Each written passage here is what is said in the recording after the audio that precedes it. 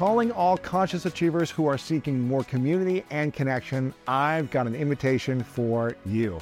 Join me at this year's Summit of Greatness this September 7th through 9th in my hometown of Columbus, Ohio, to unleash your true greatness. This is the one time a year that I gather the greatness community together in person for a powerful, transformative weekend. People come from all over the world, and you can expect to hear from inspiring speakers like Inky Johnson, Jaspreet Singh, Vanessa Van Edwards, Jen Sincero, and many more. You'll also be able to dance your heart out to live music, get your body moving with group workouts, and connect with others at our evening socials. So if you're ready to learn, heal, and grow alongside other incredible individuals in the greatness community, then you can learn more at lewishouse.com/summit2023. Make sure to grab your ticket, invite your friends, and I'll see you there. I don't think you should ever pretend to be something you're not. I think that you're better off spending your time, instead of trying to be the bubbly extrovert, is trying to find out what is your unique brand of charisma. Like, what is your flavor?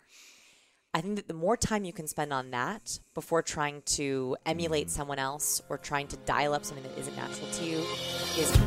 Welcome to the School of Greatness. My name is Lewis Howes, former pro athlete turned lifestyle entrepreneur, and each week we bring you an inspiring person or message to help you discover how to unlock your inner greatness. Thanks for spending some time with me today. Now let the class begin.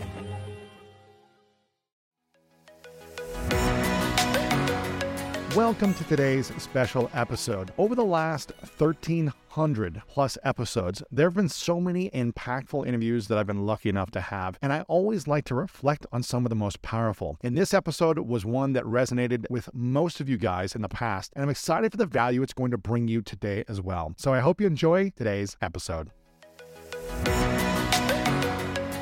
So you wrote this book, Captivate the Science of Succeeding with People. Mm-hmm. I love the first couple pages where it shows a photo of you with, like, I don't know if you have braces on or not. But yeah. So I'm in LA. My family's here. And I give my mom the galley. Uh-huh. And she was like so excited. She's like, oh my God, yay. And she opens it. She was like, why did you choose this picture? I was like, Mom, like, that's real. Like, it's real life. Like, that was me. And she said something that was interesting. She was like, that was the most painful part of your life. Why would you share that? Which I think is a really... You have to. You have to connect with people and show them that you're not alone and that you're just like everyone else. And Also, like, I have this problem. People, like, will put me in the expert position. Uh-huh. Like, I'm always kind of uncomfortable in that position a little bit because I'm not a naturally charismatic person. Mm-hmm. I'm not naturally extroverted. I'm a recovering awkward person. And so... I was like, I could either position myself in the intro like everyone does as this I am expert. the expert. Yeah, all these awards. I'm the extrovert. I'm naturally charismatic. And I was like, but like that is not me. Mm-hmm. So I was like, I would rather switch it and say, it is so hard for naturally charismatic people to teach people how they do what they do. Mm-hmm. It's much easier in a certain sense to not be that person and then have to learn it the hard way. Mm-hmm. So I say that I learned it the hard way to teach it to you the easy way. Yeah. So that was a big decision. I love it. I mean, if I showed you a photo of myself, I sent a photo actually yesterday. I don't believe you though. No, hold on. No way. I'll send you a photo. No, you were like an athlete. I was like a mathlete. Come on. I was an athlete the way you are an extrovert. I was not, an athlete because I was good, because I was bad. And I said, I'm going to master this, just like you were. Okay. Like, so that's kind of how I became Are you going to show me a vest picture because I want to see helmet hair? No, not a vest picture. Let me see. I'll show you a photo of me. Recovering awkward Lewis. I mean, that's what I want to see. This is pretty goofy, Oh, yeah. It's pretty lame, goofy. Yes. This would fit really well next to mine. This could have been perfect next to yours. Yeah. Yes. So, anyways, I mean, I was like tall and gangly and all those things. But I was like, okay, how can I learn how to be a great athlete? And so I reverse engineered. I wasn't gifted as a kid. And I was very awkward. I was in the special needs classes. I couldn't read and write. Yeah. I was awkward in connecting with people. I was the youngest kid always in the sports teams because in high school I started to become good at sports because I put my energy in that. So I was like the freshman with all the seniors. Yes. So I had to learn how to connect with people. And I think I told you this before. When I was a senior in high school, I was like terrified because all the jocks that I hung out with were gone now. So it was just me. Yeah, I remember. I was like, oh, you know what I'm going to do? I want to become friends with everyone. So I hung out in the choir. I hung out with like the band people. I hung out with like the science nerds. Or whatever. Oh my gosh. And I hung out with everyone. I was like, I'm going to learn how to connect with each human being and just listen to them and hear their needs and try to be friends with everyone.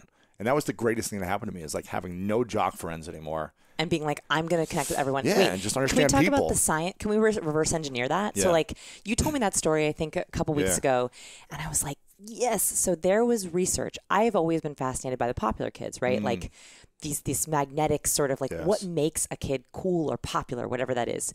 And Van Sloan did a really interesting research experiment with teenagers. And he found, well, can you guess what makes the most popular kids popular? Like, what is it? It could be anything from attractiveness to clothing to the way they talk. If you had to guess. Listeners guess too. What makes a popular person popular? Yes. Their confidence? I don't know. They're outgoing. Okay, I would have guessed outgoing. That's exactly what I would have guessed. Like extroverted, talkative, which was like, I was like, oh, please don't let it be that. So first of all, it wasn't attractiveness, which I think is very important for people to keep in mind. It wasn't the most beautiful girls or the hottest guys. What it was is the most popular kids also liked the most people. That makes sense. And like now that I heard that, which is exactly what you just said. As opposed to just 5 people, they like, right. So everyone. Yes, exactly. It's like what he found is that the most popular kids, when they were asked, who do you like? They had the longest list. Wow. And that also meant that they were liked by the most people. And this was measured by, typically, they smiled more in the hallways. So they would do you tell me if this is right. So men, when they see someone they know, they give the upward, hey, nice to see you. Like it's like an acknowledgement. Versus if you don't know someone but you want to acknowledge them, you give them the downward nod. Is that right? Probably, yes. If you're conditioned that way, I try to just smile at everyone. Okay, so that's what the cool kids did. Because you train yourself to. I just started smiling at everyone in the hallways too. Just like, hey, how are you? Like, good to see you. Just a compliment or something. Without realizing it, and that's what I kind of wrote about in your chapter, was like without realizing it, you were actually activating a scientific principle that we like people who like us. Makes sense. The biggest. You're not going to like people that hate you. No. Or ignore you. And this is the real killer of relationships people do not think of. We talk a lot about toxic people, right? Difficult people, toxic people. But actually the killer is ambivalence. You're not sure. Yeah. You're not sure. Do they like me? Do I like them? Yeah. Uncertainty. Were we friendly? That actually takes up more mental energy than the toxic people. And they did a study with police officers where they found that police officers who have more ambivalent relationships versus police officers who had a lot of toxic relationships, the ambivalent ones actually had less efficiency, they had less happiness and career satisfaction, and they skipped more days of work. That's because if someone's toxic, you don't want to sit with them at lunch. Yeah. You don't want to stop by their desk. It's clear. Yeah. Ambivalent, you're like, should I invite them to lunch? Right. Or it's no. Not safe. You're like, unsure. Right. And I think that's the key word is safety. And so ambivalence, when you like someone, you clearly are like smiling, nodding. Hey, what's up? Good to see you. The person's like, I'm liked. And like that is accepted. The greatest feeling of safety in the world. And so if you go to a conference, you have a big conference coming up, you're really nervous. I don't want you to think about being extroverted, especially if you're an introvert or an ambivert. No, like don't pretend. Ambivert? Ambivert. Yeah. What's that? It's I'm an ambivert. An ambivert is if introvert or extrovert never felt right to you, it's when you can flip into extroversion if you need to or in the right situation. So like for me right now, I'm not that nervous, right? I'm a little bit nervous. You make me a little bit nervous, but like not terribly. Sure. Like learning one-on-one situations, conferences, I'm okay. Nightclubs, bars, those kinds of things, no.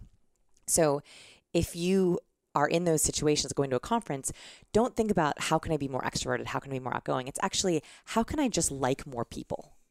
Like when I'm at a conference and I do this, you were at WDS, so I go every year and all of my trainers, my science people trainers come with me and I say like, our one thing is we're inviting everyone to sit with us. We are inviting everyone to come to lunch with us. If you see someone standing alone, we say hello. We invite them to come over.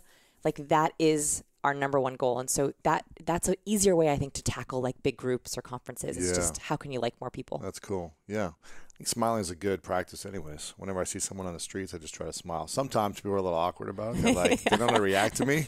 See, I can't do that as a woman, I don't think. That's true, because you're like leading people on or something, you're flirting or whatever. Yeah. Gender differences. Yeah, it's challenging.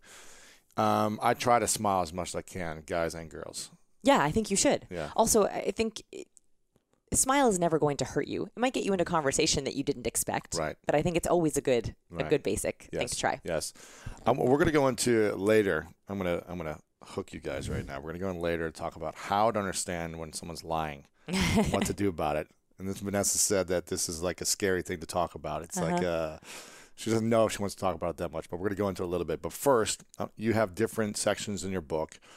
There's the first 5 seconds, the first 5 hours, and the first 5 days. First 5 minutes, first 5 hours, first 5 days. Minutes, hours, days. Yes, not seconds. But the first 5 seconds are important too, right? Actually, I debated calling it the first 5 seconds. It's true. Like that would work. Yeah. But the reason why I didn't is because a couple of chapters are on like conversation starters, and it's hard to get out a full conversation. In a few seconds. Right. Yeah. Yes. But there are cues within the first 5 seconds. Yes. Probably, right? Very much. Maybe sooner than that. I think that it happens the moment you first see someone. Within a second. Within a second, and that has proven as well online. Like a lot of our first impressions are actually happening digitally, right? Someone emails you for the first time, they Google you, they see you on LinkedIn. See a photo, whatever. That's it. That's your digital first impression. Everything matters in what you're putting out. Every angle, every smile or not smile, it can be like misread. I think if you think of it like an algorithm, right? So like if you think of, okay, my LinkedIn profile is a piece of my information that I'm putting out there, as well as like my email signature, as well as my dating profile name. I should just have you like break down everything that I do and just say, no, this is wrong. Yes. Can I give you a really quick tip on dating profiles? Are you on dating profiles right now? I've got a girlfriend. Yeah, okay, so if anyone who's on dating profiles, not Lewis. Yes. I'm not on anywhere. I've never been on. I was on Tinder for like 3 days because what happened? This Did was it years explode? ago. It was it was my friend I'll take his. I won't say his name. He's pretty well known. I'll tell you afterwards.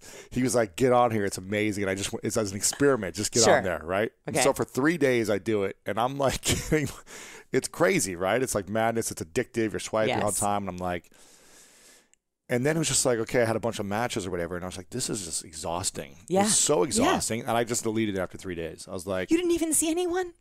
No, I had a couple of text conversations with people, and I never saw anyone. But here's the thing. I mean, I'm so like forward with like saying hi to someone if I like them. Yeah, that if I'm single, that I'm not like I need to find someone to like match with me. It's not uncomfortable for me to like see anyone and stop them. Right. And so say, hey, you know that you don't have to optimize in that area. I don't have to because you don't need the intro. I don't need to. But I had to learn how to do that because I could never do that. And I think I told you this when I was 16, 17. I didn't have like the good looks. I didn't have anything, and I was terrified of girls when I was in high school. And so for a summer, I made it a mission. I said every single day, I think I was 15 going into junior year, every single day I was like, whenever I see a girl that gives me butterflies, I have to go towards her and talk to her. And then it was like I have to go ask her. Every day? Every day I saw a girl for the whole summer. It was an experiment that I gave myself. I was kind of like a mini you. Yes. I was like, I need to overcome this fear. This is BS. Like I want to be able to talk to girls and not be afraid.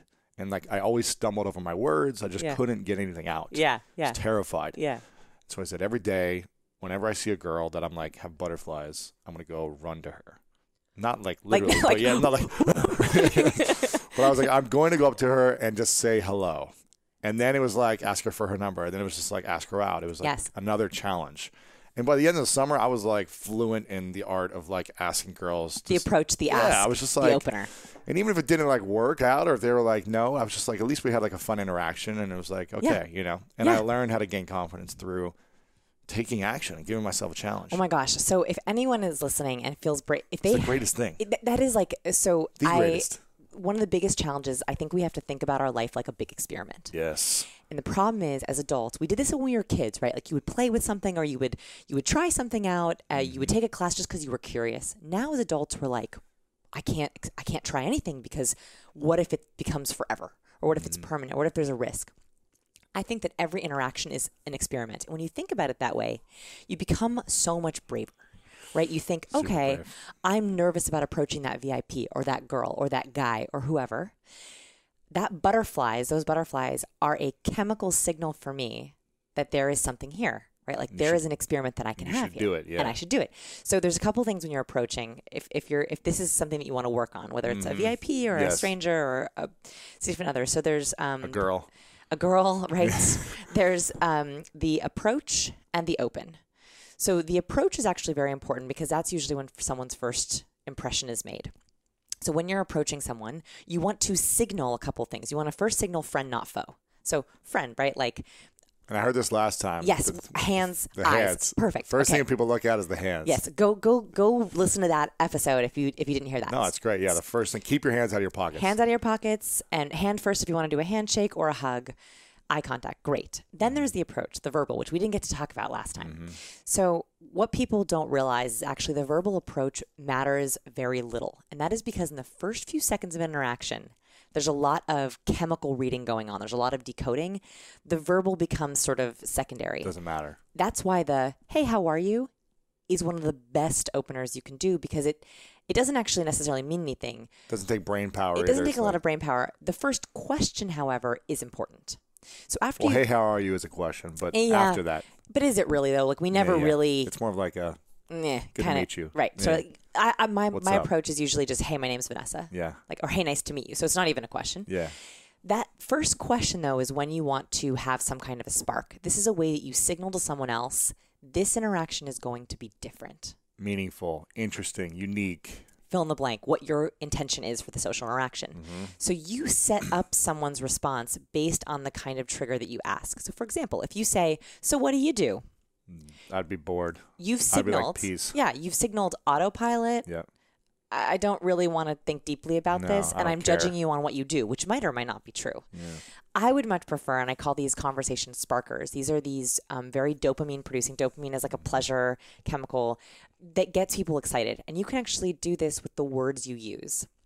Have you ever talked about priming on the show? I don't know if I've ever heard you talk about it. Yeah, like so priming was one of those things that I had never thought about this way, but the words you use signal things for other people. So for example, if you say exciting, the other person immediately looks for hits, not misses.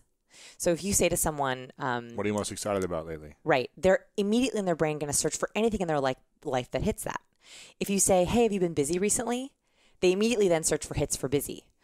So that's actually a very powerful thing to know because your words dictate everything, including in emails, right? If you're sending an email to someone saying, hey, we're meeting on Friday, we're really crunched on time, I'm a little worried about getting everything done, so hopefully we can make it all happen. It seems stressful.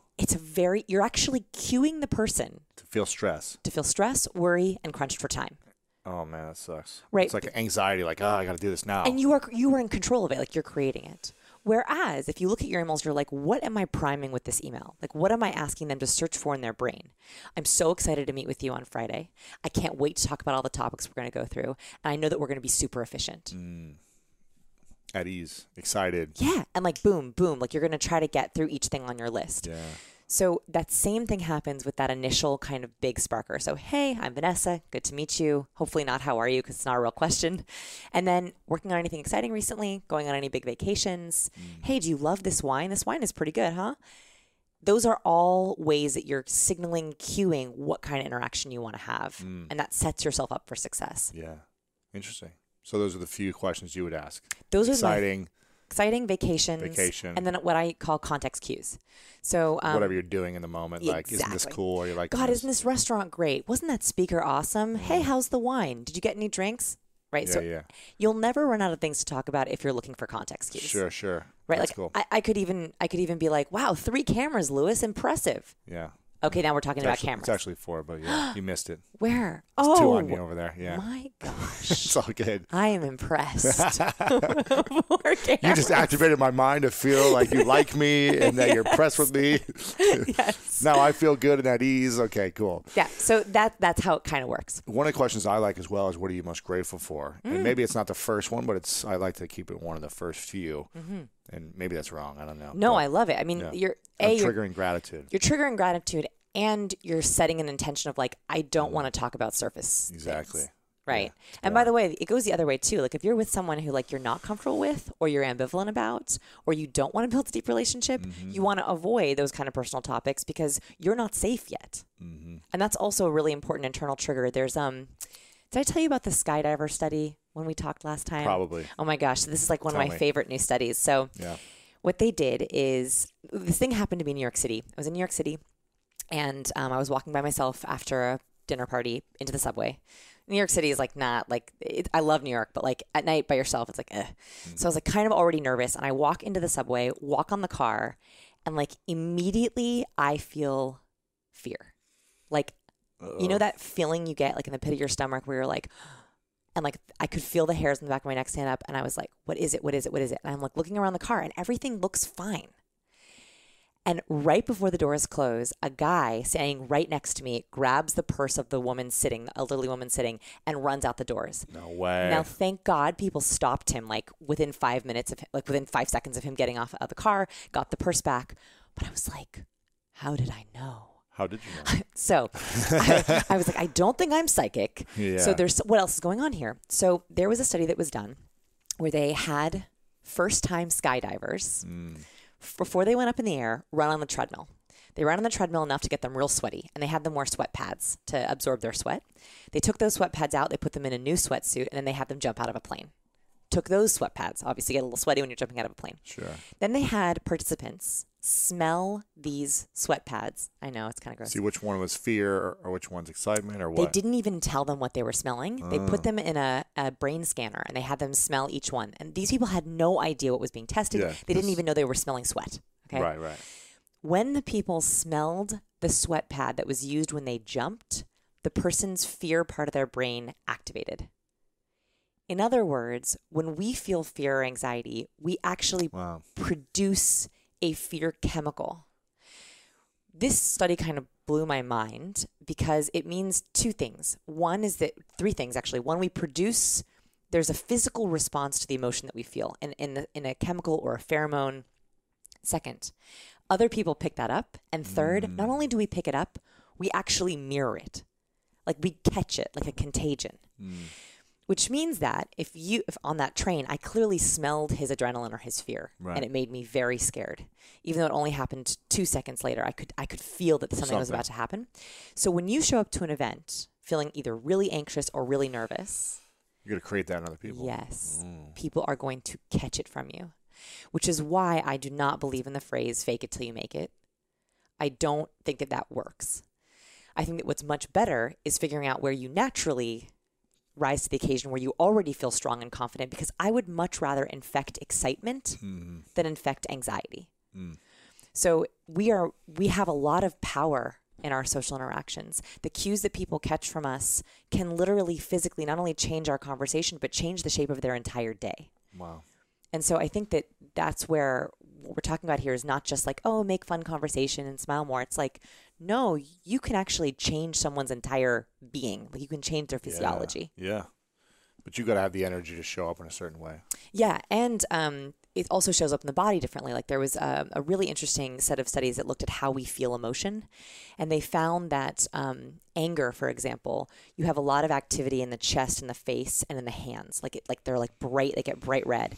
Because usually we feel that heat in our chest. We're usually yelling if we're angry, and then we might get into a fist fight. Whereas depression or sadness, we lose activity over our entire body. It's why people who are very sad or depressed want to be in bed, want to be horizontal. No, they have literally less activity in their limbs. So there's a lot going on that I think it's very exciting. We have a lot left to learn about people. Yeah. But I think that even what we know so far, there's a lot we can do with it. Amazing. Tell me about PQ. Yeah. What is PQ? Interpersonal intelligence. And I love this because once you're going to tell us what that is in a second, but you have a test in the first chapter which tells you how your personality, what is it? Your interpersonal, your level, your interpersonal intelligence. Level. Yes. Got you. How socially adaptive you are. Yes. Essentially. Yes. So I love quizzes. I can't help it. I love quizzes. Sure. It's my I love checklists and all those to-do boxes and things. So I was very focused on IQ, right? Like growing up, like book smarts, technical skills. I never heard about PQ. I never heard about social or emotional intelligence. So there's all these IQ tests and things like that. But I found that what a really good way to start is like, where is your smarts, right? Like socially, what are your social strengths? Like we even have like Strengths Finder 2.0. Yep. I'm working on something right now where I want to do like social strengths 2.0. Like what are our social strengths, which are just as important as some of our capabilities. And so the quiz is sort of like, okay, where are you at right now? Right? Like how good are you decoding? So we talk about social intelligence. There's really two things we're talking about. Decoding, so spotting cues, spotting hidden emotions, decoding lies, and encoding. Encoding are the signals that you send out to others. Yeah. So we're kind of testing both sides of that. Got it. And I read that people with a higher EQ or PQ also make more than people. $29,000 more per year, according to this research. Than someone with a high IQ or lower? What's lower EQ? Yeah, lower EQ. So higher EQ, you're going to make more. That's right. 90% of the time. That's right. And that's because we are interacting with people in ways that we don't even quantify or realize, right? Like every time you send an email, like that email has to be received, processed. There's a difference between having someone respond to it right away and having it sit in their inbox for 5 days. Yeah. Right. Negotiating, interviewing, around the water cooler. People still have water coolers in their office. Sure. Right. Like my team is all virtual and I still am using that PQ every day, all day. One exercise that sometimes I think about, you can do this if you're listening, is in the course of a day, make a note of every single interpersonal reaction that you have. It will shock you how many of those there are and how big of an impact they have, right? Like even if it's just like a casual coffee, all the possibilities that could come out of that interaction. And then so you make one column where you mark out all the interactions you have. The second column is, if that interaction went as good as it could possibly go, what magic could happen for you? So much. So much. But instead, a lot of our interactions are like, meh. Average.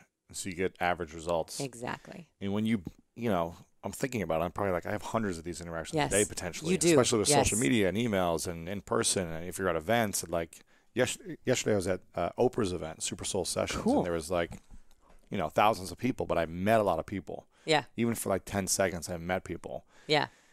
And I remember there were a number of people, even I just met and gave them a hug, like they always left a comment like, man, you give really good hugs. Yes. As opposed to just like, oh, nice to meet you, off. Like they always said something. Yeah. That was like a positive reinforcement. And for me, it's like, maybe the next time and maybe months when I see them, but they'll remember I gave them a good hug. Absolutely. So that was, you took something in the interaction, even in 10 seconds, and you made it above average. Yes. So I have awkward long hugs. I try not to make them awkward, but I try to make them like, not like super awkward, like get off me, but like just a little extra, like an extra second. Extra second. Like right when they start to pull away, You're I like, squeeze. No, I squeeze a little bit more and they're like, oh, okay. Yes. I always do that. Yes. Sometimes it goes bad, but most of the time it works. I mean, I have a theory that you should greet everyone like they're an old friend. That's good. Yes. That's what Hand I do. hug. That's what I do. Because if you have that mentality, same with an email, you give so much more, like excitement, whatever. It's like, oh my gosh, you haven't seen this friend in 3 years. How would you greet them? That is the way that I think you should greet most people. Yeah, maybe not screaming up to that, but right? Like that's the girl scream, right? Yes. Two girls get together and like immediately, I told you, like the volume would go up on me once I got excited. No, you can't. Yeah, because like we scream, we go up. What I was going to say also about that, which is really very smart, is it doesn't need to be a 5-minute interaction. It can be 10 seconds. A lot of the time we focus on productivity. We focus on efficiency. We focus on maximizing our business revenue. All those things are great, but like if we focus on some of the social aspects of that, it makes it so much easier. Yes. Like let's not just optimize our IQ, our business acumen. Let's also optimize our social acumen, because you make that list of every interaction you have and all the good things that could happen if it went really well. It's magic in every other area. Magic. Yeah. And gosh, that's why I love this stuff. Because I feel like this has really been kind of the key to my results in my business and life. Because I would probably have, if I took an IQ test, I probably wouldn't even, I don't know. I don't even know what the rankings are. I don't even know what the lowest is. I'd probably be at the bottom. And so for me, it's like, I just feel like I stack and stack and stack so much good PQ. Is that right? Yeah. EQ, PQ. Exactly right. SQ, whatever you're calling it, social. Yeah. And I feel like people care more about how you make them feel, as opposed to how smart you are or whatever. And that quote, that famous quote, I think it's by Maya Angelou. You know, people don't care how much you know until they know what you care is one quote. Yes. And then people remember. Never remember what you say, but they remember the way you made them feel. Oh, God. Quote. Those are my two favorite quotes. Yes. So I saw that quote, that second quote. What I just explained with the skydivers, that is the scientific reason behind that quote. So in the book, I talk about these quotes we share all the time, like the Dale Carnegie, how to, be interested to be interesting. Like, what is the science behind that? Yeah, not just like, oh, that's a cool philosophy. Because now that Maya Angelou quote, you actually could think to yourself, what emotion do I want to infect today? Right? Like, is it gratitude? Is it excitement? Is it fulfillment? And like, by the way, this doesn't mean that you cannot be vulnerable. This doesn't mean you can't have a bad day. This doesn't mean that you can't go into a meeting and be like, I'm so sorry. Like, I am feeling really down. In fact, I have those days. We all do. I regularly do not cancel meetings on those days. I feel that I would rather go in and say, listen, like, I'm off overwhelmed. Today. Yeah, like I'm off. I'm overwhelmed. I'm sorry for that. Because I also want to catch theirs. Right? It's not just a one-way street. We don't just infect. I also like to be infected by others. And so I feel like, and not every time this has worked, but a lot of the time it works. When I come to someone and I'm like, I am so stressed about this book launch, right? Like I am terrified. Like recently, fully honest, I am in so much fear. Really? Why? Oh my God. I am so. The book? Yes. Why? What are you afraid of? Everything. I'm afraid that people aren't going to like it. I'm afraid that people are going to be like, you're not a real expert. You're an awkward person. How could you write a book? I'm like afraid that it's going to get out there and be misused or misrepresented. I'm afraid that I put all this energy into launching. Launching is such a big thing and it's going to fail. Like, what's failing? For me, it would be no one reading it. Okay, well, that's not going to happen. I've already read it, so. I mean, you succeeded. You had to read it. You I succeeded. Forced myself onto your podcast. You had to read it. My production manager read it. So it's two people. Two people. Listen, people are going to read it because it's powerful, and it's what people need if they want to get results in their life. If you want to make more money, if you want to have better relationships, if you want to not be in pain and suffering, then I wrote it you need to for read them. the book. I wrote it for me. I wrote it for them. So yeah. I think that going in with these fears is not necessarily a bad thing because then I can say, please infect me with calm. Right? Like you are so calm and so confident that made me feel better. Right? You're like, what do you mean? It's going to be great. Like I know what this book is. I'm like, right. Like if Lewis knows it, okay. Like Lewis knows it. Right? But you also have proof. Your blog does well. Your courses do well. And this is like an enhancement of those. So. I mean, we can talk about business models if you want. This was an interesting platform change for me because my platform is B2B and B2C. I've never had a book piece in the platform. Yep. So it was an interesting addition to add in a book piece, which not just online courses. It's challenging. Yeah, it's a new platform play, and I'm excited about it, but it's different. I've never done it before. It's going to bring you a lot more opportunities. I hope so. Yeah, it will. I hope so. People always ask, should I write a book? And I've self-published and I've traditionally published, and that's like they're totally different bags. Those two buckets. Yeah. What was this publisher again? Penguin Random House Portfolio. Yeah, that's great. And they're fantastic. Yeah, you're gonna be fine. Like your call. Don't worry about it. Wait, can I tell you something though? Sure. Okay. So, neuroticism. I'm a high neurotic, and I people are always like neurotic. It's such a bad word, but neurotic is a way. It's a way of talking about emotional stability. You are, I think, low neurotic. Yes, you're not very neurotic. You're very emotionally stable.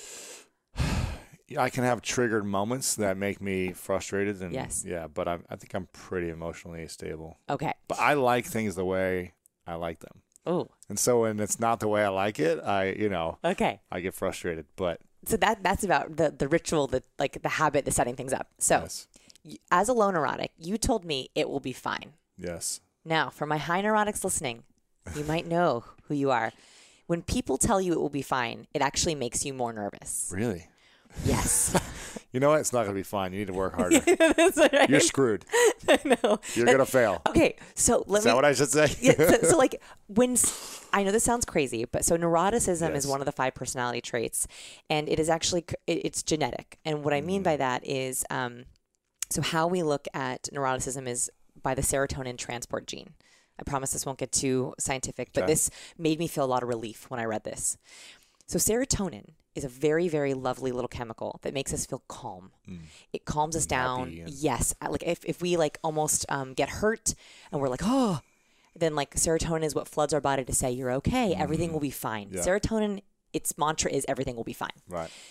High neurotics carry a special form of the serotonin transport gene, which means they do not produce as much serotonin, and it goes more slowly. That's why they're more neurotic. Exactly. Because when I have something bad that happens to me, it takes me longer to calm down than you. So depends on the thing. Totally depends on the thing. On the trigger. Exactly. If I feel like I've been attacked or something, or That's been like something has been questioned about me or something, or someone did something to me wrong, I felt like wronged, then sometimes it could be weeks that I hold on to it. Oh, interesting. It depends on the thing. But other things, I'm like, whatever. Like if someone's like flipping me off in the street or something, or in the driving, I'm like, all right, on to the next. So that depends, that, my friend, is a resource language thing. So that means that you have a resource language of status, which means that if someone has challenged you, that there's a respect issue, there was a wronging, there was a disloyalty there, right? Your value was taken from you in terms of resources. So there's six resources: status, information, money, goods, services, and love. We all need all of these resources, but we typically want the resource we did not get in our childhood. Yeah, exactly. Absolutely. Yeah, I mean, I was sexually abused, so for me, when I feel like anyone's taking advantage of me, it triggers. Yeah, exactly. Absolutely right. So I understand it. Yes, and it threatens you. So when you talk about neuroticism, someone who cannot self-calm as much, they are more anxious because they know it will affect them for longer. Right? So becoming more anxious. Yeah. Right. So I don't want this to affect me. So I hire people who will worry for me. Not literally. I don't have like official warriors on my team, but my lovely team, like I will say, Danielle, can you just worry about this for me? Like, that's smart. Can you just, because I know that if she's worrying about it, I don't have to. Yeah. So you'll notice that in relationships, partnerships with colleagues, you have to be able to ask for your resource theory. You have to be able to ask for things that will keep you calm. Can you take care of this for me? Can you handle this for me? Exactly, and what your trigger points are. So for a high neurotic, it might be emotional stability, right? Like worry or anxiety, and having someone else share that worry with you makes you feel better. So in a typical male-female relationship, and this is not everyone. Generalized, the woman is the worrier, the man is not the worrier. Not always, but sometimes. So for example, in my relationship, my husband is the rock, right? So I'm really worried about something, and he'll be like, it'll all be fine, babe. And that makes you even more worried. Yes. Because I want to know that I'm not the only one worrying. So what if he says, you know what, don't worry about it, I'll handle it. Okay, now we're getting better. Okay. Yeah. Then you can say, all right, he's going to take care of it. Ooh, I like that. Especially if he's then actually you can let go of it? Yeah. I get on the way to help. Quicker. Right. Here would be the ultimate. Like, I got this. Here, I'll show you. Go do something else. Oh, see, that would like be magic. Right. If he was like. Does he not do that? He does. Now he does do that. Yeah, right? Because he communicated what you need. Yeah. Right. So he'll say, like, I'll be worried about, I don't know, like planning something for an in-law trip or something like that. Right. And he'll be like, babe, here's what I'm going to do. I'm going to book the flights. I'm going to let my mom know about our timing.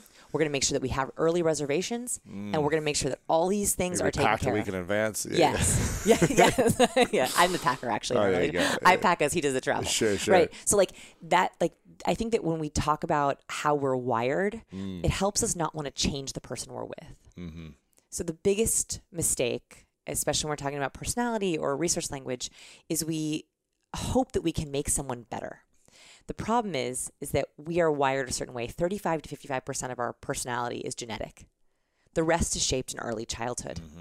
So yes, while we do have some ability to change our personality, that's called free trait theory. You can optimize parts of your personality to achieve your goals. Yeah, and you can be aware of it, and so you can move out of a shifter. 100%. Yeah. It is much better to figure out how can I work with my partner, colleague, friends, resource language need, or personality in a better way. So for example, one of the personality traits is openness. So openness is like adventureness, creativity, new ideas. People who are high open always want to try new restaurants. They want to go to new places. They're always trying new ways of doing things in their business. They're the boss that's like, let's try this, let's try that, let's do this. Low open people love habit and tradition and routine. They love having things set up the same way every time. They like to honor that routine. It makes them feel whole and one. So if you have people in a relationship where someone's high open. That are opposites. You're like constantly stressed. You don't have to be, but you're constantly stressed. It would be better to be like, for the high open person to be like, hey, it's really important to me to be adventurous with food. Trying new restaurants is a thing. Is that okay with you? I'm totally okay with having the morning routine be the same, having our grocery shopping be the same. Smart. But on this area, that makes me feel 2 nights a week, alive. we're going somewhere different. Yeah. Exactly. Or do I need to have a friend who's my adventurous eater? Right. Yeah. That's like I think something that we don't always negotiate in that way. And as soon as you have the language, it makes it a non-hot button issue. Right. So instead of, I want to try a new place, you always want to try a new place. That's a hot button issue, right? Versus, hey, like Thursdays are our night out night. Are you open to trying somewhere new, or should I call my friend George? Right. Like that's a very different kind of conversation. Absolutely. And my goal is not to get rid of your fights. It's to make them discussions. Yeah. Not fights. Right. Yeah. Yes. So you said you wanted to talk about something in the beginning about personalities. I did. Now, what is this specifically? Yes. So you're like, I don't know about this topic. Let's hear it. So when we talk about signs of personality, there's a lot of things out there. DISC and Enneagram and Myers-Briggs and all these things. The only one that is scientifically based is the Big Five. And it's 5 personality traits. 5 love languages? We talk about the 5 love languages, actually. That's a good one, too. So there's like special 5 love languages and the 5 Big Five. Yes. I know that's not scientific, the love languages. Actually, although it seems there is some science. Very practical. There is some science behind it. Yeah, there is. And the Big Five has a lot. Okay. And so everyone has these Big Five personality traits, and they're either high or low in them. There's one or the other.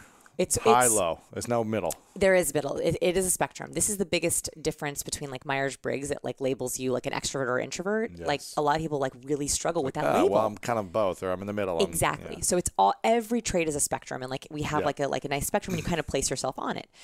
A lot of these personality traits are not our choice. So that is why I brought up the serotonin thing for neuroticism. The greatest understanding that we can have about ourselves is to know that our reactions, our emotional reactions, are part of how we are wired. So a lot of the times, like you feel guilty or jealous or all these dirty emotions, right? The negative emotions that we don't like to feel. And then we judge ourselves for them. Yes. Like, oh, I'm so not gracious right now. I'm so not feeling my gratitude, right? But actually, your optimism or your negativity is wired within you. So you're better off trying to figure out what are my triggers, how am I naturally wired, and how can I optimize that? So we talked about openness, right? Figuring out how you can balance routine versus something new. Right. Talked a little bit about neuroticism. The other one that I wanted to bring up was conscientiousness. So conscientiousness in a relationship, studies have found that this is the biggest one, that if you have a difference in your partner's conscientiousness, you have the most relationship problems. Say it again. So if you are different than your partner's conscientiousness, scientifically speaking, you're more likely to have more relationship problems. Okay. So conscientiousness, conscientiousness is how you approach detail. So high conscientious people, this would be me, we love to-do lists. Everything. Details, alphabetizing, steps, routine. Like we love like lots of things. And if your partner is like, I could care less about it, and it's like, loosey-goosey, like, so, hey, we'll get to it someday. Low conscientiousness is exactly what you just said. Yeah. Big ideas. Yeah. Strategy. Doesn't want to get bogged down in the details. This is you, right? It's not me. I like the detail, but I just see where you're coming from. It's funny, Right. And so what happens is you have people who are like, hey, let's plan a vacation. I have a color-coded spreadsheet with all the different possible locations and approximate weather in those locations. And then you have the low conscientious person who's like, let's just fly to a place and figure it out when we get there. Mm-hmm. Yeah. I like that too. So I think you're in the middle. I think I'm in the middle. Here's the thing, because I love big ideas and I love strategizing about them. But I know as an athlete, you've got to execute on a daily basis if you want to make them happen. Ooh, that's a different thing what you just said there. Okay. So listen. So here's what I do now. Then tell me what you're going to say. Okay. So I come up with the ideas, and then I hire the people who are very detailed and say, run with it. So I can come up with more big ideas and then bring them back to you and say, now we're going to do this. Now run with that. So I hire people with those strengths to work with me on that. The way that, I don't know if you guys heard what Lewis just said, which is that is so free trait theory.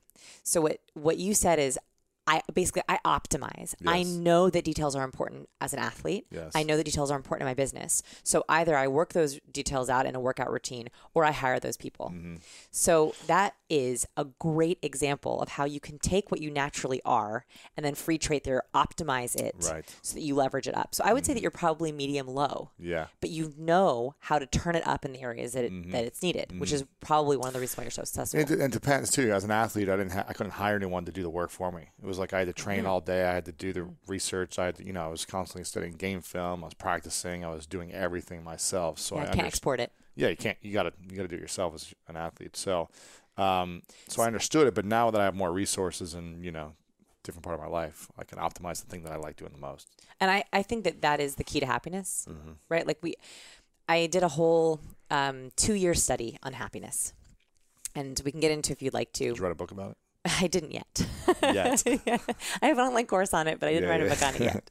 And I wrote it from the place of like, I'm also not a naturally like a happy person. Mm-hmm. Like I'm a worrier. Worried, yeah. Mm-hmm. And so like, I really have to work at it. Yeah. And what I learned is that it's actually not the big things that make you happy. It's the little things, including like the cup of coffee you're going to get later as a treat. Yeah, like the smell of the coffee, like the amazing juice at creation, whatever, right? Like, the smoothness of it. By the way, everyone, I went to creation with Lewis. Yes. And you downed your juice faster than I could drink. It was impressive. I was like, where did it go? It was magic. Yeah. So savoring those things, and also those moments where you have optimized your natural personality instead of changing it. Right. That is where happiness comes from. When you can say, I'm a big idea person. I love creativity. I love strategizing. I love big ideas and big pictures. Getting bogged down in the details is necessary, but I don't like it. So therefore, I'm going to find a way to either outsource it or minimize it so I can focus on those things. That feeling of capability, that feeling of control is incredibly happiness making. Yeah, control is a very happy making emotion.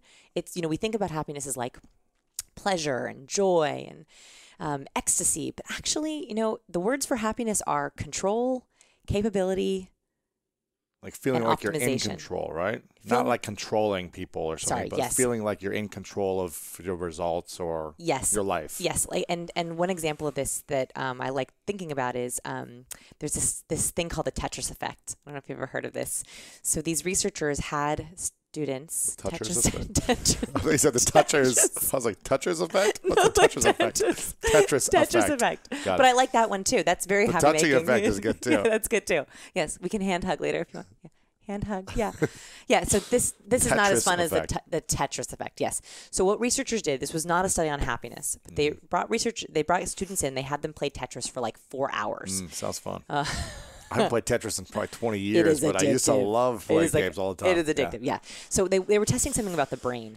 And an unexpected result of this study is that students left the lab and were literally seeing their entire life like a Tetris board. They wanted to rearrange their furniture like Tetris. They wanted to stand in line like Tetris. They wanted to reorganize their shelving like Tetris.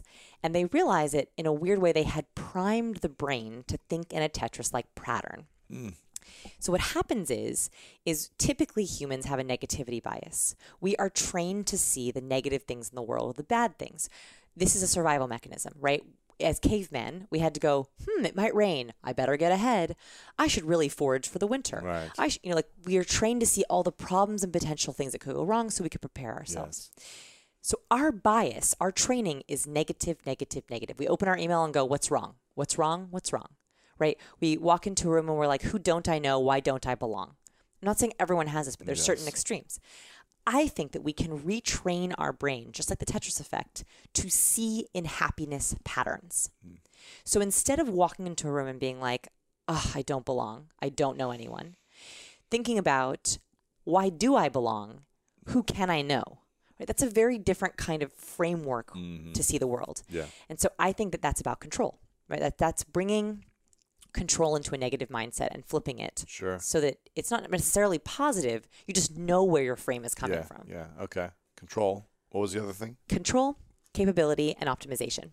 That's the key to happiness. Those three things I think are the key to happiness. Yes. Wow. Okay. Cool. And I think that they're underappreciated. I got it. Especially with capability. Okay.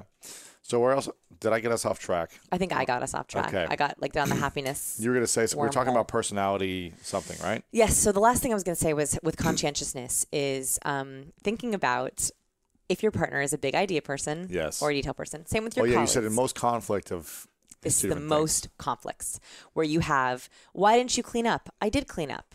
This isn't clean. Not the way I want it. Exactly. So do you guys, you and your partner, your husband, are you guys complete opposites in that space then? Or are you? He is much lower conscientious than I am. So how does that work? So we figured it out. So for example, we figured out what needs to be changed and what doesn't. So like, for example, I like an organized sock drawer. Mm-hmm. My husband doesn't care if he's wearing whatever on his feet, right? So we have, after many months of being like, did you get your socks? Did you fold your socks? Your socks are everywhere. I was like, you know what? Like that is his drawer. We do not share a drawer any longer. He has his side of the closet. That's what he wants. I have my side of the closet. So instead of trying to change him and teach him how to have a better sock drawer, I was like, no, like that's a waste of both of our. It's not real to who we are. I'd rather have us optimize and say that's his, this is mine. That's a really small example, a very like concrete example, but there's bigger ones as well. For example, if you are talking about a friendship or how you want to raise children, someone who is high conscientious is going to want to break down all the details and plan for every eventuality. Where someone who's a big picture person is going to be like, let's meet the kid and let's see what we think. Right? Yeah. And those can be major value differences. So instead of getting angry at them or trying to convince them to be more like you, big idea or detailed, the better conversation is, why don't you want to pre-plan? Or why do you think that going by the seat of your pants is better? Like where is the value there? How can we pick this based on actual strengths and not how we're wired? Mm-hmm. So I think that's a very different kind of conversation to have. So those the three things, the ones I would focus on is how organized someone is, how big of a like open, adventurous someone is, and how much of a warrior someone is. And it's okay if they're opposite on both totally those, okay. or all those things with you, but you just have to figure out how to optimize them. And by the way, if you're single, I think that one of the things to think about is like, what is your ideal personality match? I know this is a crazy way to think about dating. Like most people are like, they don't think about this, but like, I think that if you're That's dating, where a lot of stress comes from.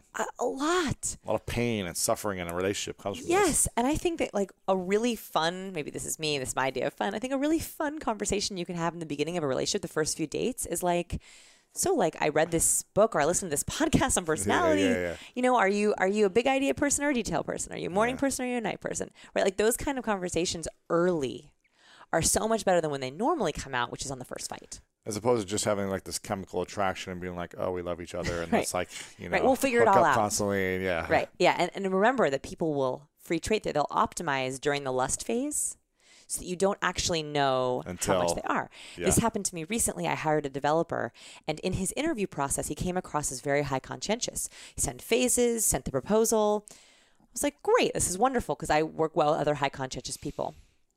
But he optimized for me during the interview process because I did not, of course. Put his best foot forward. Of course. So I didn't ask the right questions, which should have been. So over the course of this 8-month project, how do you like to work? Are you a weekly check-in kind of a person? Are you I kind of like to check in once in a while. And then I would have immediately found out. Oh, it's not a good fit. Yeah. And then I would have been like, shoot, he's a kind of do it as you do it kind of guy. Yeah. But I didn't know to ask those questions. So I think in the beginning of all relationships, the best thing we can do is don't let the lust overcome us. Right? So tough in personal relationships and business relationships, all that. Yeah. And I've seen in dating profiles, people will put their MBTI in dating profiles sometimes. MBTI? The Myers-Briggs, like ENFJ or INFC. In dating profiles? I've seen it. I have seen it in dating profiles. People are obsessed with that stuff. People I forget are someone always tells me what I am, but I forget it. I can't remember. ENFJ? I think so, maybe. Yeah, maybe. That Myers-Briggs, remember, is not scientifically based. Because also we do change over time slightly, and it's hard if you have one label. Like if you're just E, it gives you very little wiggle room. Yeah. I don't like that. There's another personality test with 4 quadrants. Have you seen this? DISC. Is that what it is? Where it's promoter, supporter, analyzer, controller. Yes. Have you seen that? I think that's DISC, but I've seen that one. Yes. Promoter, supporter, analyzer, controller. And you kind of like, you go through a quiz of figuring out which quadrant you're the highest at. Yeah. So you'd be, I'm a promoter controller. Yeah. I'm first off a promoter. I'm like a big idea. I'm passionate. I'm like excited. Let's go. Let's do this. Yeah. I like to be in control. I like to, have all those things. And then it's support, analyze. It's kind of like the top 4. But really, I'm like, very close to almost all of them. Like all of them are pretty high. So I'm almost like very spread out. Yeah. And like the true leaders I hear is what they say is like, you want to be able to tap into each quadrant to connect to an analyzer. If they're an analyzer, you want to be able to be analytical with them. If they're a promoter, you want to be promoting with them. If they're a supporter, you want to be in support with them. Yeah. So you're always meeting someone where they're at, not trying to have them meet you where you're at. So it's like a flexible leadership style. Flexible leadership. That is the same thing with emotional intelligence. This is emotional intelligence. Yeah. That's what it is. And it's the exact same thing with that. And also like expressiveness. Yes. For example, like from a nonverbal perspective, if someone shows up and they're like super bubbly and super excited and the other person's like kind of calm, it's a mismatch. You got to meet them where they're at. Yeah, you got to meet them where they're at. Be a little bit ahead and, try to get them to that space. But yeah, I think that matching and mirroring is an interesting way to think about interactions, especially like phone calls. We're doing a bunch of research right now on vocal power. And which you think about vocal power probably all the time because a lot of people are listening. Right. So what we found was, there's an interesting anchor study here where they looked at doctors and they found that doctors who record 10-second voice tone clips. So, hello, my name is Dr. Edwards. I work at Children's Presbyterian Hospital and I specialize in oncology, something like that. They took those clips and they warbled the words. So you couldn't understand the words that were being said. So it was... They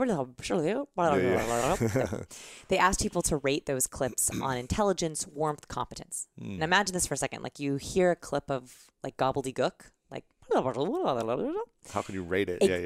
How could you? But people do.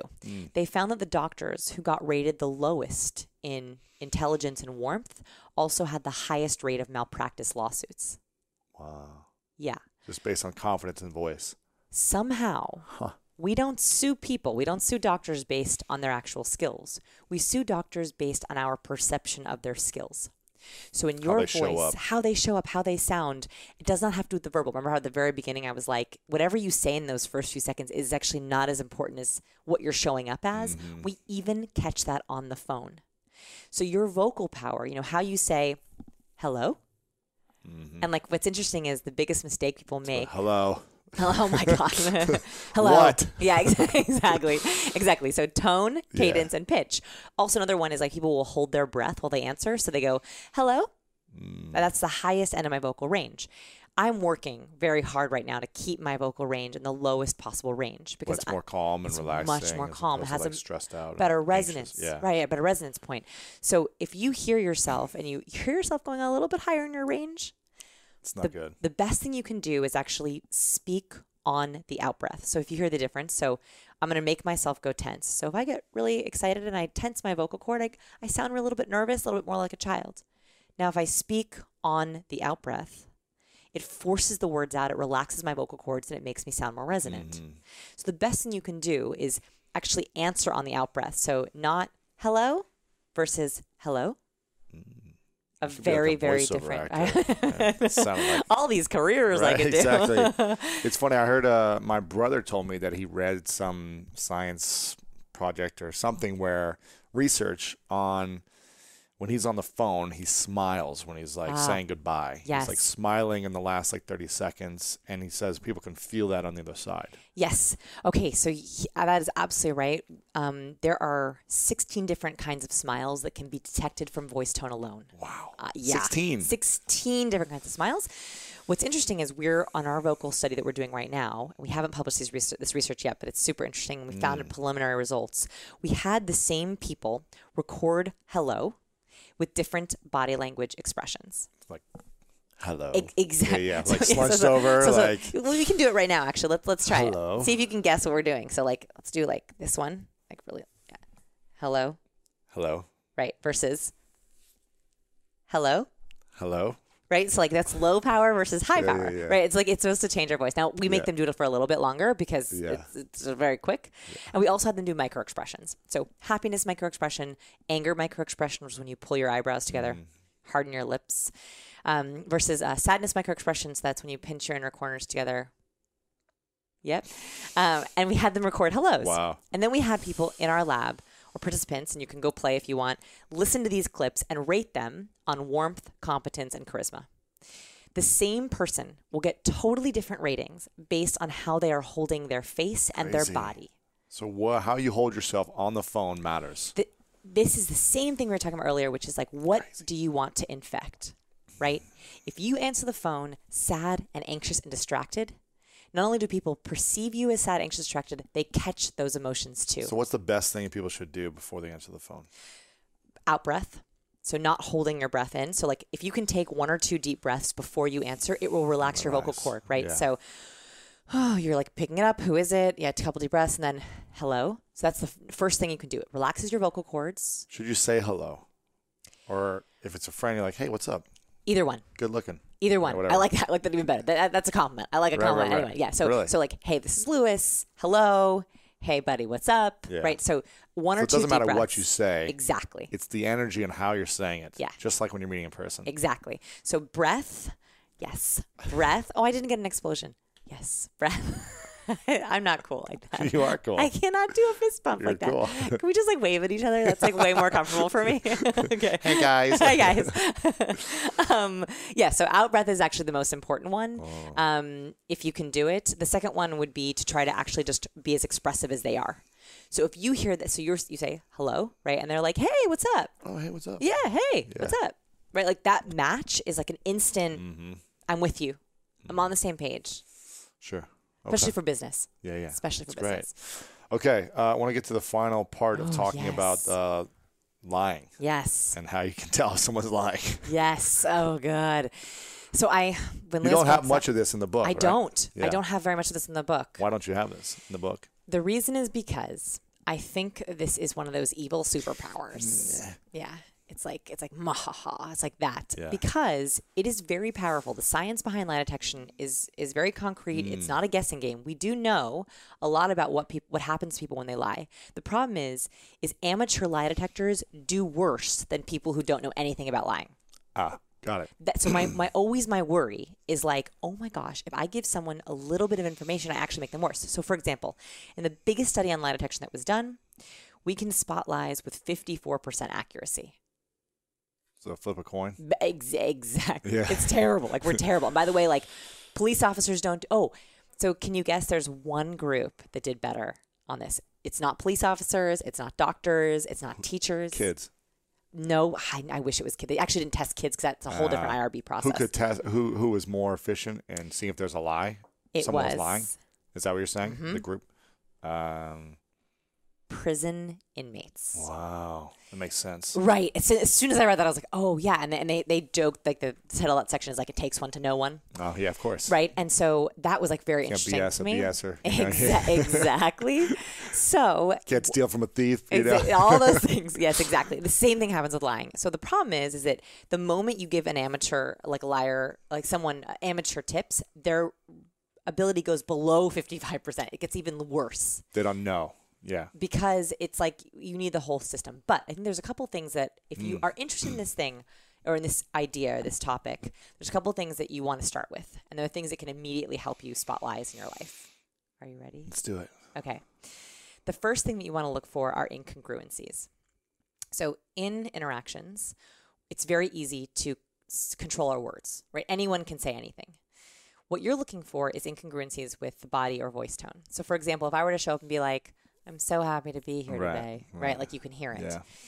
Yeah. Our body language has 12.5 times more weight than our words. So with liars, what you're looking for is leaks. Leaks or incongruencies. A very common one is in Western cultures, an up and down nod, a vertical nod means yes, and a horizontal one means no. Right. So an incongruency would be... So like yes. Right, exactly. Or like, and for people who are listening, I'm shaking my head opposite. Yeah. So it would be, so did you take the cookies from the cookie jar? No. Right. Shaking their head, yes, right? Yeah. So that's like a leak. That's something that we often see where we're seeing some kind of incongruency. The other big kind of incongruency is microexpressions. And this is something that I do talk about in the book. It's sort of the first step to lie detection, is learning how to read faces. Yeah. I think the most important facial expression to recognize, this is the most powerful one, is the expression of contempt. So contempt is a one-sided mouth raise. Smirk. Dr. John Gottman, he analyzed thousands of couples in his love lab looking for patterns in marriages. He found that couples who showed contempt towards the other with 93% accuracy would get divorced within 30 years. I mean, you don't hear stats like that very often. Wow.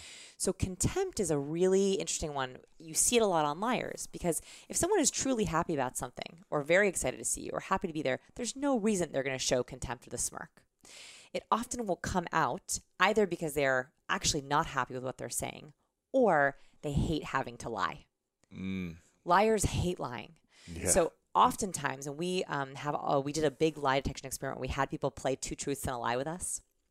And we analyzed their videos. Oh, yes, it was. Want to play, Lewis? No, I'm just kidding. So we actually analyzed their cues. Liars hate to lie. We don't like the feeling in our body when we lie. It feels really unauthentic. So sometimes you'll see a liar who will make contempt because they're like, oh, I really don't want to have to do this. And they hold their mouth in that side contempt expression because they really don't like it. So the 2 things that I want you to look out for, and if you're starting to see it, that means you actually have an eye for it, is contempt when there shouldn't be contempt, and any kind of incongruencies, like that negative head nod, or when someone says something but doesn't actually mean it.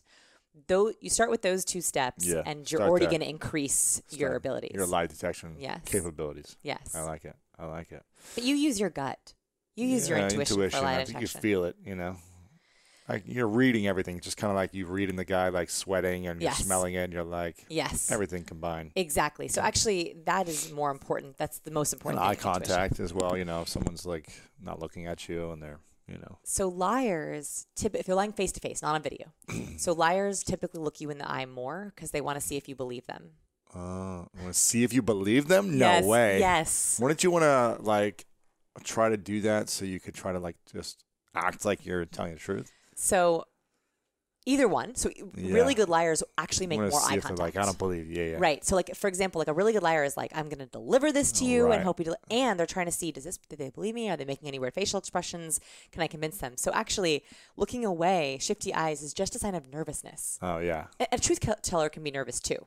So there's all these weird myths. Also, you want to guess the mode of communication that has the highest amount of lies. So your choices are face-to-face, emails, IM, or chat, like text. Which do you think has the most amount of lies? Text. Is that the least amount? Nope. It is phone has the most amount of lies. And the reason for this is because... Oh, I think I know why. Tell me. Yeah. Maybe. Yeah. I bet you have it right. Well, because I don't know. I was going to say anything that's not recorded. Yes, that's it. But that's text the answer. is like you got the proof or something. You can go back to it. That's exactly right, though. That's why. So phone has the most because there's no paper trail. Yes. And you don't have to lie to someone's face, right? Like it's real easy to like turn your back and be like I'm gonna. Yeah. So whereas email, text, and face-to-face, email, text has a paper trail and face-to-face hasn't. So there's all these really interesting things about lying that we have misconceptions or we don't think about them. So by the way, if you're doing a lot of business on the phone, if you're doing a lot of coaching on the phone. You really have to be careful. I have a lot of students who are life coaches. They work with a lot of students, and they do a lot of phone consulting. What the problem with that is if it has the most amount of lies, or we're talking about hidden emotions. If you're working as a coach, like you really have to spot those hidden emotions. You have to think about what are ways that we can either bring the video to this, like do video chat or do in person, or at least say, hey, I'm taking notes on this call. I'm going to send you a summary after we hang up.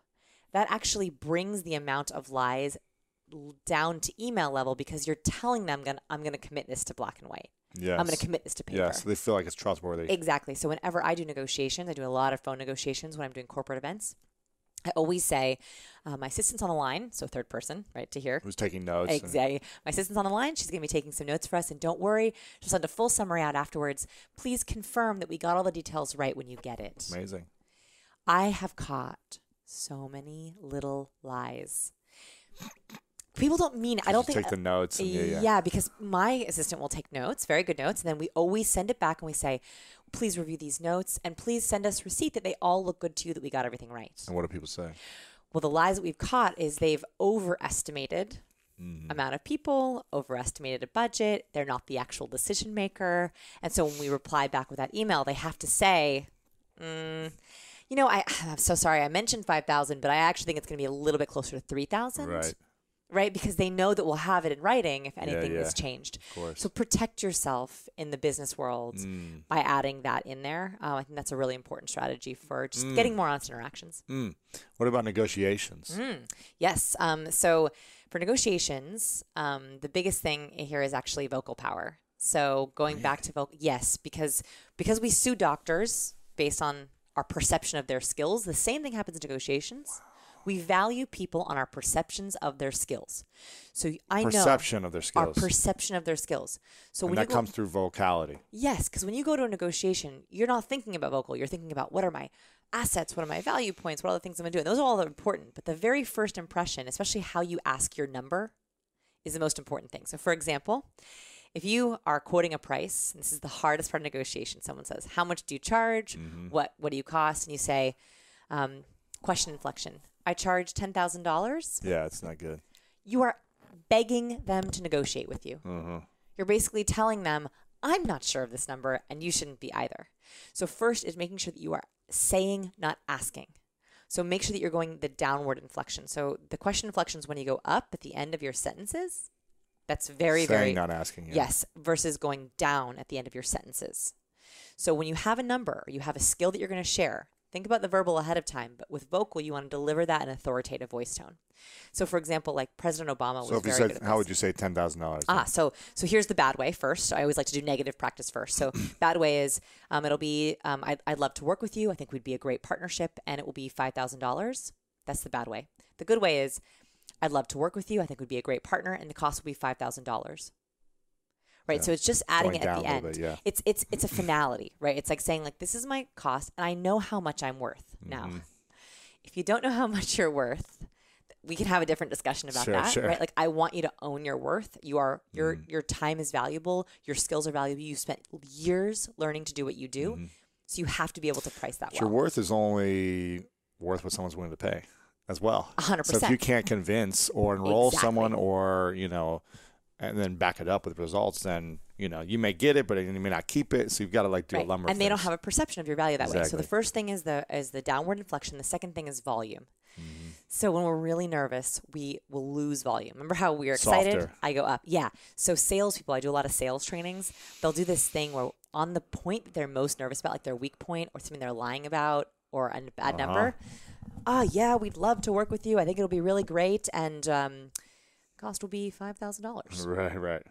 Yeah. Again, that's a social signal of, this person doesn't really want to charge that. Yeah. I'm going to ask for less. I think it's when you're like calm and comfortable when you speak about it. That's going to come across well, right? And practicing saying your hardest points. So go through that practice sheet, the notes you take before a meeting, and practice saying to another human being, not your mirror. Here's my rate. Yeah. Here is my rate. Or there's other things you can be nervous about too in a negotiation, right? Like a timeline or a skill level or maybe other competitors who you think might be able to beat you. Make sure that you are practicing those comments with authoritative voice tone and solid volume. So people feel comfortable and confident and they catch it. Yeah. And you infect that feeling. I love for me, it's so easy. I get a lot of inbound email requests for speaking. Yeah. And I never want to jump on the phone with anyone because I'm just it's exhausting, having these conversations. So people will say, we'd love to book you. And I literally reply with one sentence. I'm like, I'm $35,000. Just let me know the dates. Yeah. And I'll see if I'm free. Yeah. That's about all I say. Yes. Sometimes I'll ask, tell me more about what it is. But, it's usually just here it is. If I'm free, I'll let you know, but tell me the dates. And typically, someone who is emailing you should already know that you're going to have a high value. Right. And that's also part of your brand, right? Like, you're very direct. Uh-huh. If people want to know about you have a podcast they can listen to. Exactly. You have a book that they can read. Yeah. And so it's also about how do you position your numbers. Mm-hmm. So yes, you can give a lot of information, right? And there's different kinds of proof. There's 3 different kinds of proof. There's social proof. So that would be, we've had 15 events in the last 6 months or whatever. There's qualitative testimonial proof. So this is like a CR person or a salesperson says, Lewis was the best speaker I ever had. Yep. And there's credibility proof. So media mentions, published book, best-selling author. So you have to think about, now, Lewis, you have those. You have all 3 of them because you have a book that's on your website. You have social proof. You have podcasts. So you don't need to necessarily go and prove that. No. However, if you don't have a website or if you don't have those obvious buckets filled, you need to make sure that you are hitting all 3 of those proof buckets in your response. Mm-hmm. So if you don't have a book or a podcast or anything like that, your email back should be, so great to hear from you. First mention of social proof. I've done events for groups like yours in the past. They've done really well. I think we did 3 different groups last year. Yeah. Social proof number 1. Second, attached to this email, I have a deck with an overview of topics as well as some testimonials from some of our previous groups that have really enjoyed us. And then here are my rates. Please let me know dates. And then at the bottom, any professional credibility mentions. So are you certified? Are you a doctor? Yeah. Have you been on any media? Those can be at the very bottom. That way you're very subtly hitting those 3 proof buckets. Yeah. And they're very important in negotiation. I love it. I love it. Is there anything that you want to share that we haven't shared? Oh my gosh. I would say that the last thing, and this is something that I tried to make a big point in the book. I don't want to hit people over the head with it, but I don't think I got it as well as I wanted, which is I don't think you should ever pretend to be something you're not. Again, I don't believe in fake it till you make it. I think that you're better off spending your time, instead of trying to be the bubbly extrovert, is trying to find out what is your unique brand of charisma. Like, what is your flavor? I think that the more time you can spend on that before trying to emulate someone else or trying to dial up something that isn't natural to you is a much better place to be. And that's where happiness comes from. I think that's that's what people mean when they say authentic. And so anything I've said today in this interview or anything that you've read, try to figure out what's your unique take on that. Like, go make me prove my worth, right? Like if I said something that sounded interesting to you, go make an experiment, right? Like go up to 50 different people in the next 50 days. Yes. And see if you can try out a conversation sparker if that works for you. If you can find your unique flavor, if you can treat it like an experiment, you can never fail, because experiments never fail. Yeah, that's good. I did an experiment when I moved to New York City as well, because I was like, I want to meet some new people. I don't know anyone here. Yeah. And I called it the Red Rose Project. What? Can you guess what it was? Did you give red roses to people? I did. Yes. Every day I bought roses and I would give them out. Yes. This is when I was single. I gave them out to girls. Yes. And sometimes, were you only trying to meet girls? Yeah. Yes. You were about to say I'm not no. gonna lie. I'm not gonna lie. Like you were about to I'm not gonna lie. Don't lie. You can't lie. I was trying to meet guys too, but this specific project was for got like dating girls. Got it. Yeah. Take girls on a date. And it only lasted like 4 days because I like met a few different people and it worked. Yeah, it worked, but a couple times it didn't work. What happened? I thought I was like Did so the girl, smooth. Like throw to like hit you with the rose? I thought I was like, I'm a nice guy. Like I'm disarming. I wasn't like this weird like dude or whatever. I thought I was like a nice with the guy. rose is pretty good. Yeah.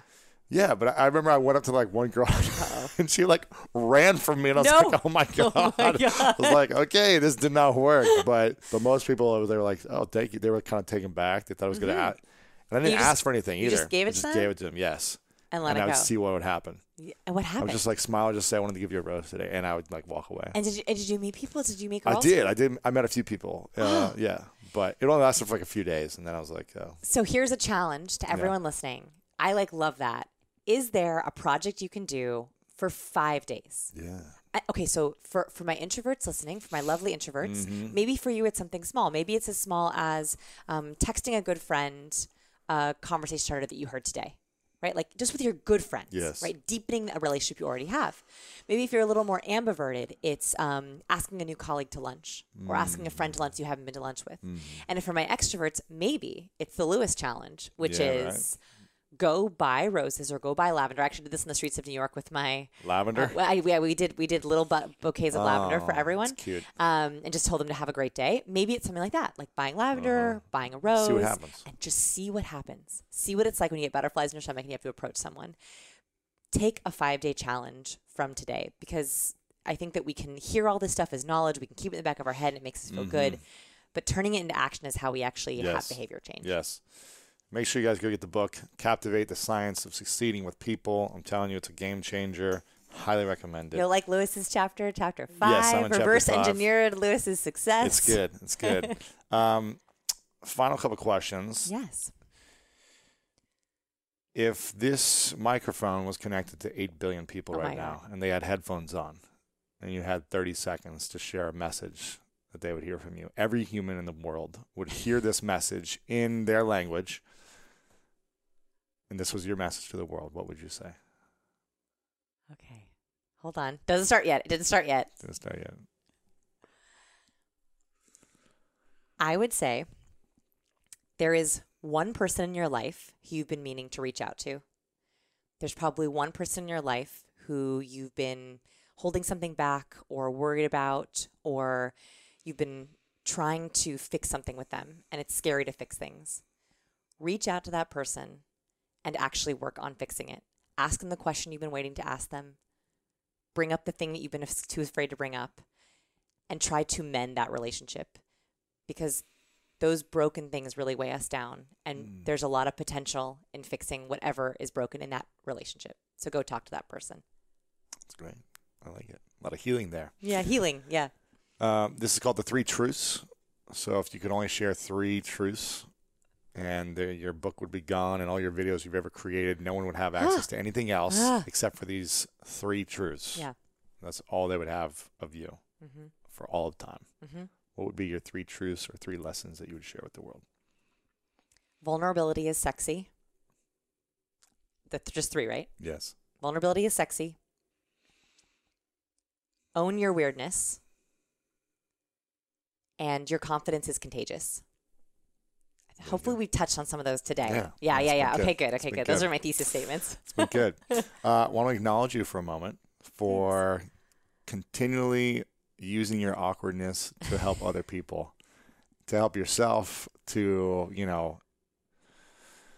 not feel so awkward and feel so alone. Because I know you felt that way for many years. Very alone, yes. And I'm sure sometimes you still feel that way. Yeah. So I want to acknowledge you for constantly pushing your discomfort to stretch yourself, to help yourself, and to help so many people that listen to your work, that read the book, that watch the videos. So I want to acknowledge you for all of that. Thank you. For my awkward people listening, you are not alone. Exactly. I don't know if I asked you this the last time. So final question is, what is your definition of greatness? I think we did, but I actually like revisiting this question because I think that definition can change. Absolutely. On the brink of a book launch, I would say greatness is not the success of that book launch or hitting a list, although all those things would be great. Actually, I think the real greatness was being able to put my truths into something and have it be so kindly accepted by others. That feels like the best feeling in the world. I think that's what greatness is. Love it. Scienceofpeople.com. Get the book, Captivate. Vanessa, thank you so much. Thank you. Appreciate it. Thanks, everyone. Bye. I hope today's episode inspired you on your journey towards greatness. Make sure to check out the show notes in the description for a rundown of today's show with all the important links. And if you want weekly exclusive bonus episodes with me, as well as ad-free listening experience, make sure to subscribe to our Greatness Plus channel on Apple Podcast. If you enjoyed this, please share it with a friend over on social media or text a friend. Leave us a review over on Apple Podcast and let me know what you learned over on our social media channels at Lewis House. I really love hearing the feedback from you, and it helps us continue to make the show better. And if you want more inspiration from our world-class guests and content to learn how to improve the quality of your life, then make sure to sign up for the Greatness newsletter and get it delivered right to your inbox over at greatness.com/newsletter. And if no one has told you today, I want to remind you that you are loved, you are worthy, and you matter. And now it's time to go out there and do something great.